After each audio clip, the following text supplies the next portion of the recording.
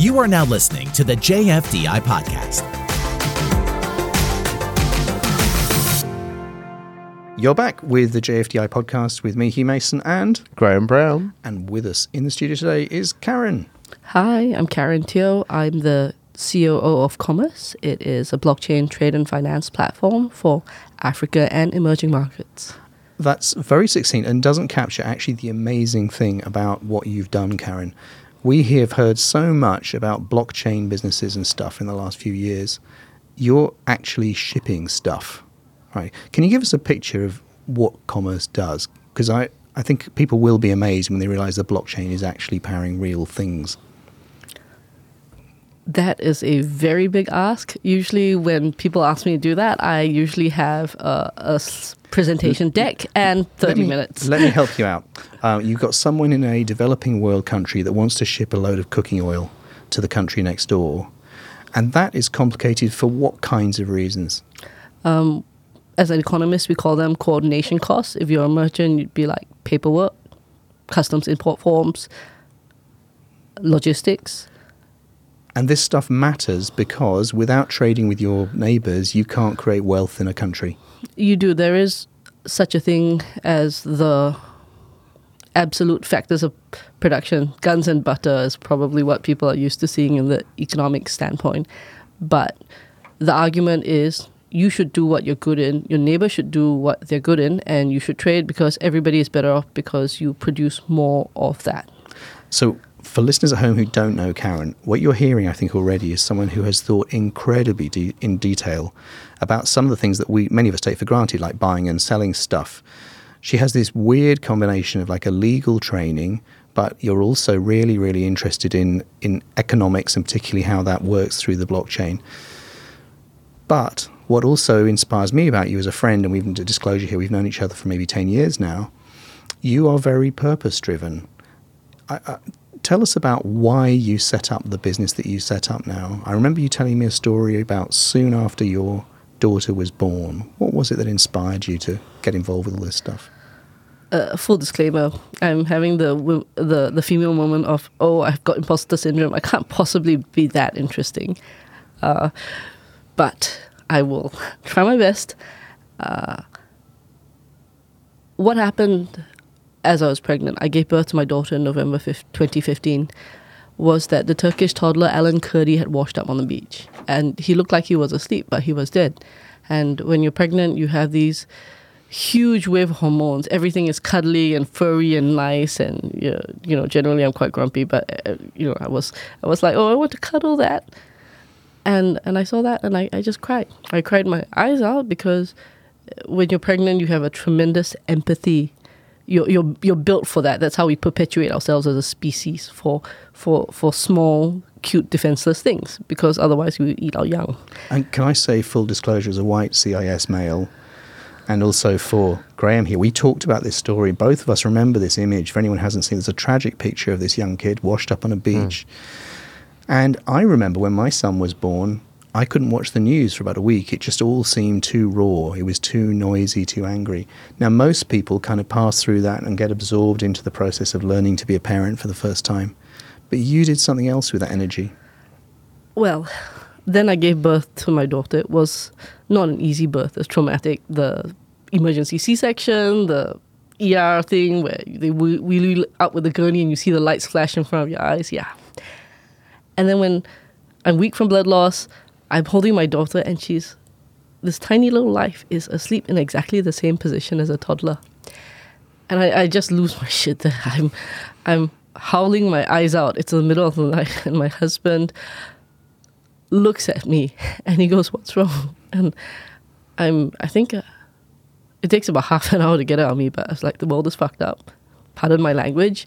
What have we done to this little life in our arms that there are other little lives that will never see another sunrise? They won't have a chance to be held and grow up and grow old. And I thought, it's a powerful impulse when you have a child. And my thought was, okay, I don't know what I'm going to do, but I am going to try to fix this. And I think commerce is is part of what we are trying to do. Then about 2 years ago, the CEO of Commerce, who is my law school classmate, I've known him for 20 years. He used my notes to pass and get better grades than I did.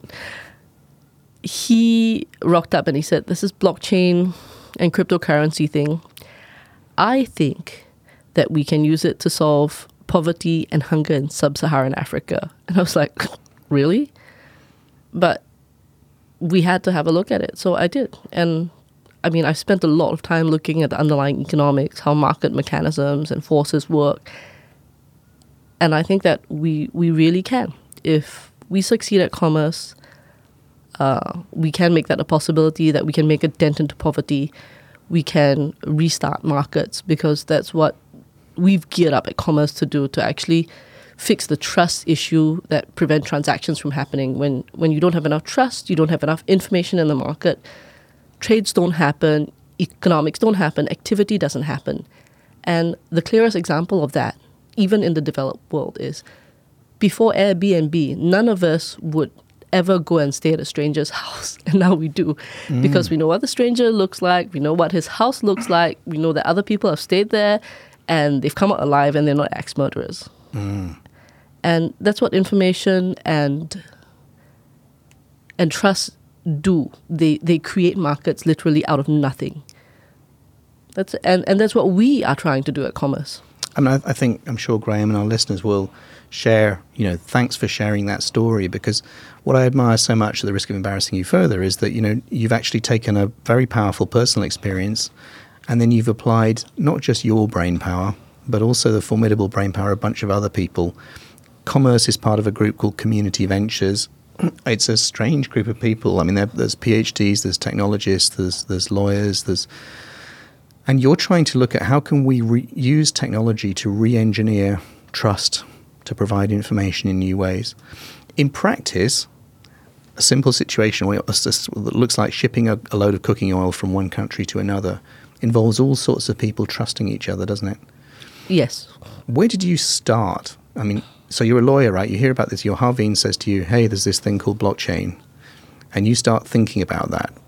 Tell us about what that was like to kind of say, okay, I've set myself this big target and I'm actually going to fix this stuff. It feels like lightning striking, because I have a diversity of interests. I originally meant to become an economist. I actually had a place at Chicago to do very, very classical neo-Keynesian free market economics. You could have destroyed the economy. Like, you could have been doing like collateral debt obligation stuff, but you didn't. Yes, well, there are all sorts of problems with economics as they're currently thought, but that is another day and that's another podcast. That's probably another 10 podcasts about why economics is broken. And then I did law, which gives you... Law is actually applied engineering with words, except that you deal with people instead of things, and people lie, so you have unreliable information.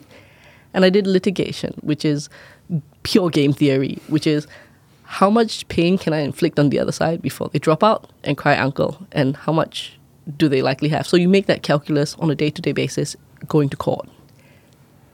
And then I did tech product management, hardware and software for 10 years. So I've worked with IDEs, I've worked with SVNs before GitHubs were a thing.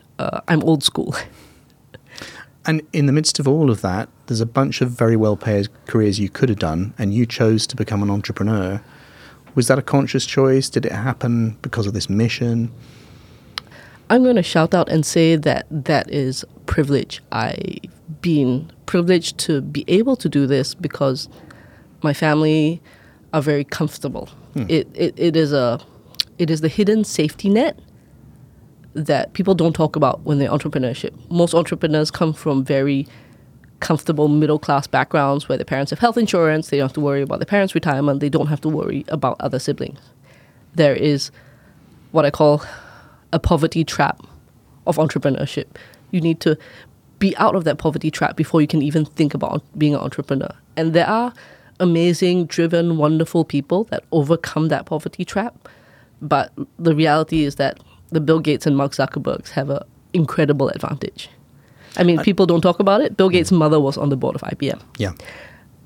Mark Zuckerberg's parents, I mean, they're orthopedic surgeons, so obviously, I mean, they're not super wealthy, but they are not hurting either. Yeah. And maybe there's a resonance here with the business you've ended up creating, because I'm guessing that what commerce makes possible is for people who are honest and want to do business and want to create wealth for themselves, for their families, for their community, for their nation. You're giving them a platform that lets them trade fairly with each other. You're actually empowering a load of entrepreneurs who perhaps otherwise might not be able to do their thing. So we work with SME entrepreneurs. It's a very, very diverse range because SMEs cover anything from 1 to 500 people. And certainly the merchants that we work with who can afford to bring in one container, or even at the sub-container levels, they are considered, I think, they're not the top 1%, but they're definitely the top 5% of their societies. But what we do is where the banks don't give them the opportunity to extend, we work with them to extend, say, credit lines because they're doing an honest business and they're succeeding. So I think, for anyone who's not familiar with this, particularly anyone who's listening outside, say, the Asia, for example, or developing world, one of the things you notice, or I noticed when I came to Asia, was that in many of the countries around this region, the whole economy is dominated by a small number of families. There are a bunch of people, a few, probably less than 100 in most countries. And those are the guys who have access to credit, they have access to the resources, they've got that, not just the comfort, they're actually very comfortable by this stage. And there's a whole lot of people who could be creating value in the economy, but aren't able to. And you make that possible. Yes. I think it's not just making that possible at that tier, but making, I think, pervasive credit possible, because every economic development cycle that we've seen in the past 100 years in China, in Japan and Korea has been on the backs of credit. The fact that they've had strong central governments that have been able to backstop that credit in terms of the import-export banks has made that possible. And when you have large-scale trade and credit available, China has single-handedly lifted 500 million people out of poverty in the last 40 years. That is a staggering number. And I think we can replicate that across the African continent in some of starting with the biggest economies in Africa. And for anyone who's listening, my son asked me the other day, what is finance? And I said to him, you have this thing in the economy where you have people with lots of money and no time, and you have people who've got lots of time and lots of capability, but they don't have any money. And the way I explained, I don't know whether I was right, you know much more about this than me, I explained to him that finance is a thing that brings those together. So if you can bring the resources of one group of people to another group of people, and together they're then able to create value, that's how an economy grows, isn't it? I'm asking you to condense down the whole of economics here to a statement. I think finance is matching the term mismatch of obligations. Okay. So you have people that are happy to lend out money for a long time at a certain interest rate, and the people that need the money for a short time at a certain interest rate. And what intermediaries like banks, loan sharks, governments do is they match that demand for resources. Even credit cards. Yes, credit cards are a form of finance across everybody on either side of that. Right. And that's it. So what I think is so interesting there is inspired by the vision of that poor little boy, and his parents were, I don't know the story of that family, but I'm guessing they were economic migrants. Or were they escaping a war? They were escaping Syria, and they were economic migrants. They did have support from their family in Toronto. The boy's aunt gave them $5,000 to get to Europe. Right. And she feels terrible to this day because it's what started the family's journey. But I want to just bring back that the awful calculus, and those are financial decisions that people make when they're fleeing war zones or economic deprivation. You have the calculus of, do I get in a boat and possibly die? Or do I stay here and I will likely die? I think this is not a new problem. The Europeans dealt with it in the aftermath of World War II and during.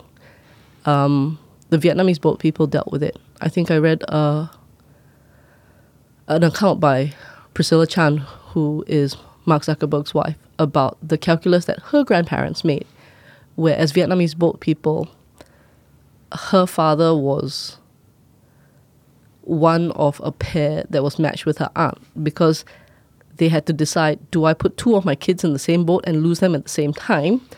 Or do I pair them up with another family so the kids both have somebody they know and we only lose one kid on the same boat? It's just unimaginable to have to make that decision. That's math and that's economics, but it is not a sum that I hope that any of us will ever have to do. Yeah. And part of the reason why people flee, why there are conditions for war, is that Syria was actually a climate change issue. You had 6 years of drought. You didn't have enough resources to go around. And then people mistake those conditions for issues of political... I mean, it's all tied up. Scarcity breeds bad Scarcity behavior. breeds bad behavior. And I think that was unforgivable. We make enough food on Earth to feed everybody. Most of our food goes to waste. I think that there is a chance that if everybody could get what they need through trade, we would not have that scarcity. And that is what commerce makes possible. We've got food, you've got resources in one place. Commerce, your business, makes it possible to get the stuff from where it is now to the other people who need it. So food costs in Africa are... An average African, even in Rwanda, spends 40% of their income on food. It's about $2 a day, $2 a meal for a family of four. That works out to about $60 a day. And that's about 40% of your income. There's a video where our VP of Africa goes to a Rwandan family that he knows, and they feed him and they talk through the cost. And part of the reason is because trade is scarce. There's a demand for cooking oil. They're net importers of cooking oil, but you have high tariffs. So the people that pay the most actually earn the least. They pay wholesale what we pay retail. The cost of oil in Kinshasa, landed, is 3 times what I pay at the factory here. So what I like about what you've done is inspired by a personal moment of insight. You've gone back to the very foundations of what it is that creates wealth in society. You've applied your brain power to it, and you've brought together other people who've got complementary kinds of brain power. You're all bound by this vision. You know why you're doing it. You absolutely know why you're doing it. It's encapsulated in that one picture of the boy on the beach. How you do it, you've worked out together. Tell me about what it was like to try and bring together with people with different skills, because we have these different tribes, don't we? We've got the lawyers, we've got the crypto people, we've got the technologists. You've managed to bring those people together to do something incredible. Was that easy? He says, knowingly. I think it is easier for me than most because I spent a large part of my career in tech product management working closely with engineers. I've been the UX tester. I break systems. I've done the reports for why it doesn't work with detailed screenshots on how to fix it. And, I've walked the talk. So I have a respect for the work that's done and the engineering necessary to do it. And that's enabled me to... So I did also spend about a year headhunting where I worked with C to C-3 appointments, mostly on tech, on how to recruit. So I can look at a CV with asymmetric information and go, something's off, or that guy's fine. And then I usually walk. So I understand what makes a good technology and what doesn't. But what has been the common factor in commerce is the group gelled together, and then I looked at what made us common. So we actually have a culture statement about what the 6 keystones are in order to work with us long term. And I've actually set it up on a game theory basis for us to play repeat games with the lowest transaction cost for each game. So, if I have time, do I have enough time to go into that? To share us the 6. Yeah, so I've got 6. Principles? So I have, what I do have is a true north. Everybody has to have a true north. They have to have their line in their sand. What that enables is that you're not going to be screwed over for cheap. Your cost of defection is a lot higher. So it's not going to be, I feel good, I've got some sort of deep gnawing insecurity, I'm going to screw you over for this to earn cheap points for So cheap you prices. create a climate of, there was that thing in Google, wasn't there? They looked at what makes the perfect team, and they said it was about psychological safety was the way they expressed it, knowing that you're in a safe space. Is that what you're talking about there? I think the safe space comes closer on, but this is the motivation for people to be able to create that safe space. So they have a price. They have a certain amount of integrity. The next thing I look is for impact, where in their CV or in their personal life they give. So some of it's contribution to community. Do you rescue animals? Do you save the earth? Do you work in environmental? And those are some of the things that our team members do. Are you active in your faith community? Because what that selects for, on top of personal generosity, is actually, in game theory, there are people that givers, takers, and matchers in terms of archetypes. This is from Adam Grant. Adam Wharton Grant's School. Give and Take. Yeah, and I read the book. It's a fantastic book. It is a fantastic book. I've been shoving it at anybody and everybody. But at a game theory level, and you'll see the effects in Nicky Case's, I think, altruism, is that the moment you have takers or you have matchers, it drives the givers away. And then the enforcement cost of making sure you get value out of people suddenly shoot up. So you're never going to have an environment where people can give and give freely and not count. You're always going to have a thing where I gave you this, you gave me that. That's overhead. That's a transaction cost. And then you have to keep score, which is a pain. And that's why big companies have employee rankings, stack ranking, all that stuff to try and enforce a set of rules, because basically the people are not bound together by values in most large corporations. It's very hard to do that with a large business, isn't it? Well, it is a strategic advantage. Very few companies have managed to do it. The only time I've seen it done is at Netflix, and even they have had growing pains in the last 18 months when they've doubled up.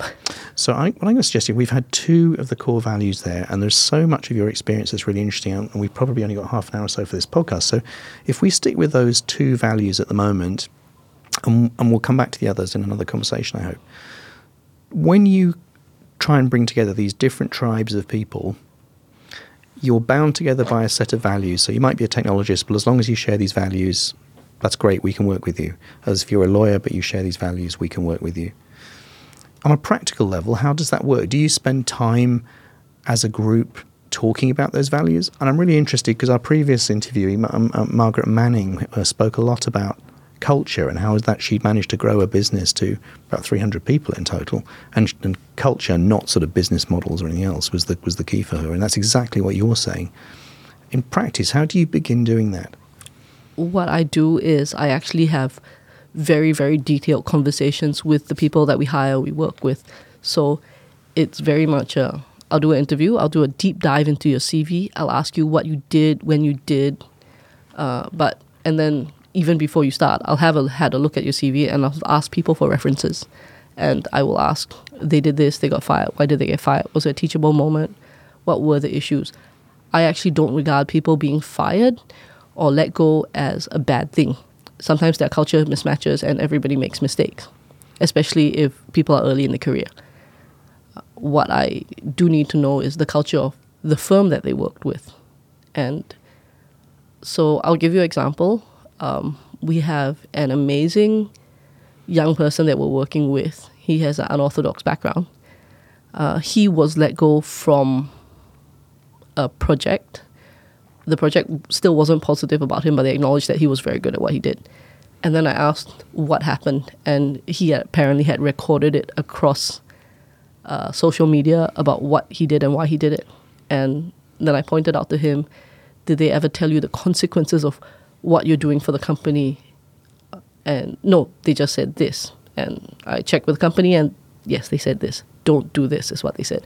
And I said, well, this is why you don't do this. And he was absolutely horrified. We practice this where we ask people to exercise their judgment, but we give them full context. So I'm not interested in people obeying or disobeying. I'm interested in people understanding the context of what they need to accomplish and why. So that's a fantastic insight into the way you select people. On a practical level, I think a lot of people who are used to working in a traditional environment would say if we have to be mindful together, because what you just talked about sort of sounds like making people mindful of themselves and mindful of the group that they're part of. It sounds, from a traditional business perspective, it sounds like that could be a very expensive kind of overhead for a business. But I'm also hearing you saying that if you get the selection right and people are aligned on values, then you don't have to, it doesn't turn into a giant therapy session every day. Everyone's getting on with their thing because they're all aligned on what they're trying to achieve. Am I hearing that correctly? Yes, pretty much. We have very loose control. We maybe have a meeting every 2 weeks to update people on what we're working in. For operational things, it's a weekly thing with the small group that people are working in. But really, there's no micromanagement. Everybody just goes off and does their own thing. And I think that's the future of work. I think that is the future of where companies are going, because creative problem solving and engineering are how you create value, not writing one more report that nobody sees. You actually have to understand the problem and fix it. And again, I'm fascinated to hear you say this, because our first of these 3 interviews with female entrepreneurs, Margaret Manning set up a .com 1.0 business at the point when there were only about 40 websites in the world, right? And I feel that what you guys did was to set up a basically crypto blockchain-enabled business with a very strong set of values, just like Margaret had. And you're right at the beginning of a thing that could be just like .com 1.0. It could be transformational, not just in terms of the technology we use, but also the way that technology impacts society. You could keep me on here for the next 24 hours talking about how crypto and blockchain are going to make a difference to our societies. I can't explain why it's going to make a difference. It changes the underlying economics of information. It solves the very difficult problem in economics called the cost of state verification by Robert Townsend, where you have information that's critical for a business, but acquiring that information or verifying it is expensive. Like, did you pay my bank? And then somebody with the right keys to it will have to go check out with the bank, or somebody with the right phone number will have to go check out with the bank, and somebody will have to wait for the statement to come. And that takes time. And it takes effort and energy. And computers can sort of solve it, but they're always edge cases. And that cost of state verification is something that plagues every transaction between a human, even our social interactions. How do I know who you say you are? So I'm going to ask a question now as we draw this to a close and say, we've lived through the first initial enthusiasm for blockchain and crypto stuff, and we were all told it was going to change the world, and then a bunch of sort of speculators came in, and it went into winter. And I kind of see a parallel there with the .com 1.0 boom, where we had a whole load of stuff that the internet was going to change the world. A load of speculators came in, and then things went bust. And then the true solution started emerging. There isn't time to go into a speculation about what might emerge in terms of what kinds of businesses. But when you look back on your experience as being a business that is, one of crypto 1.0, you guys have actually done it. You're there, you're surviving as we come out of crypto winter now, as they call it. And we're going to start seeing the real fruits of blockchain causing transformation. Is there one message you'd give for anyone out there who's thinking about moving beyond just talking about blockchain and trying to actually change the world? What's the most significant lesson you've learned so far?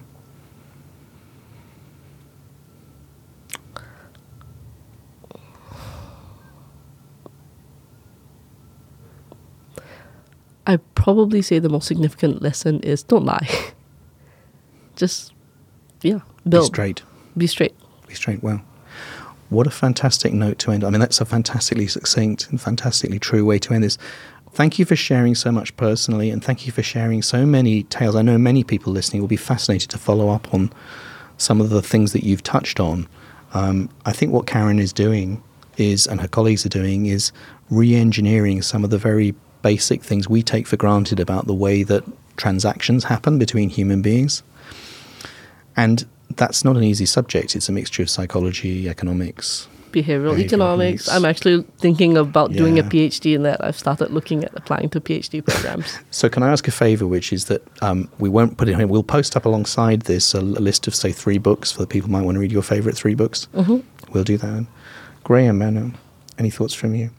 Very good. Well, we'll wind it up. Thank you so much. And if you want to watch this this space, then keep watching commerce.com. That's commerce with a K. But also do stick with us in this series because we have the last of our run of 3 female entrepreneurs coming up shortly. Thank you.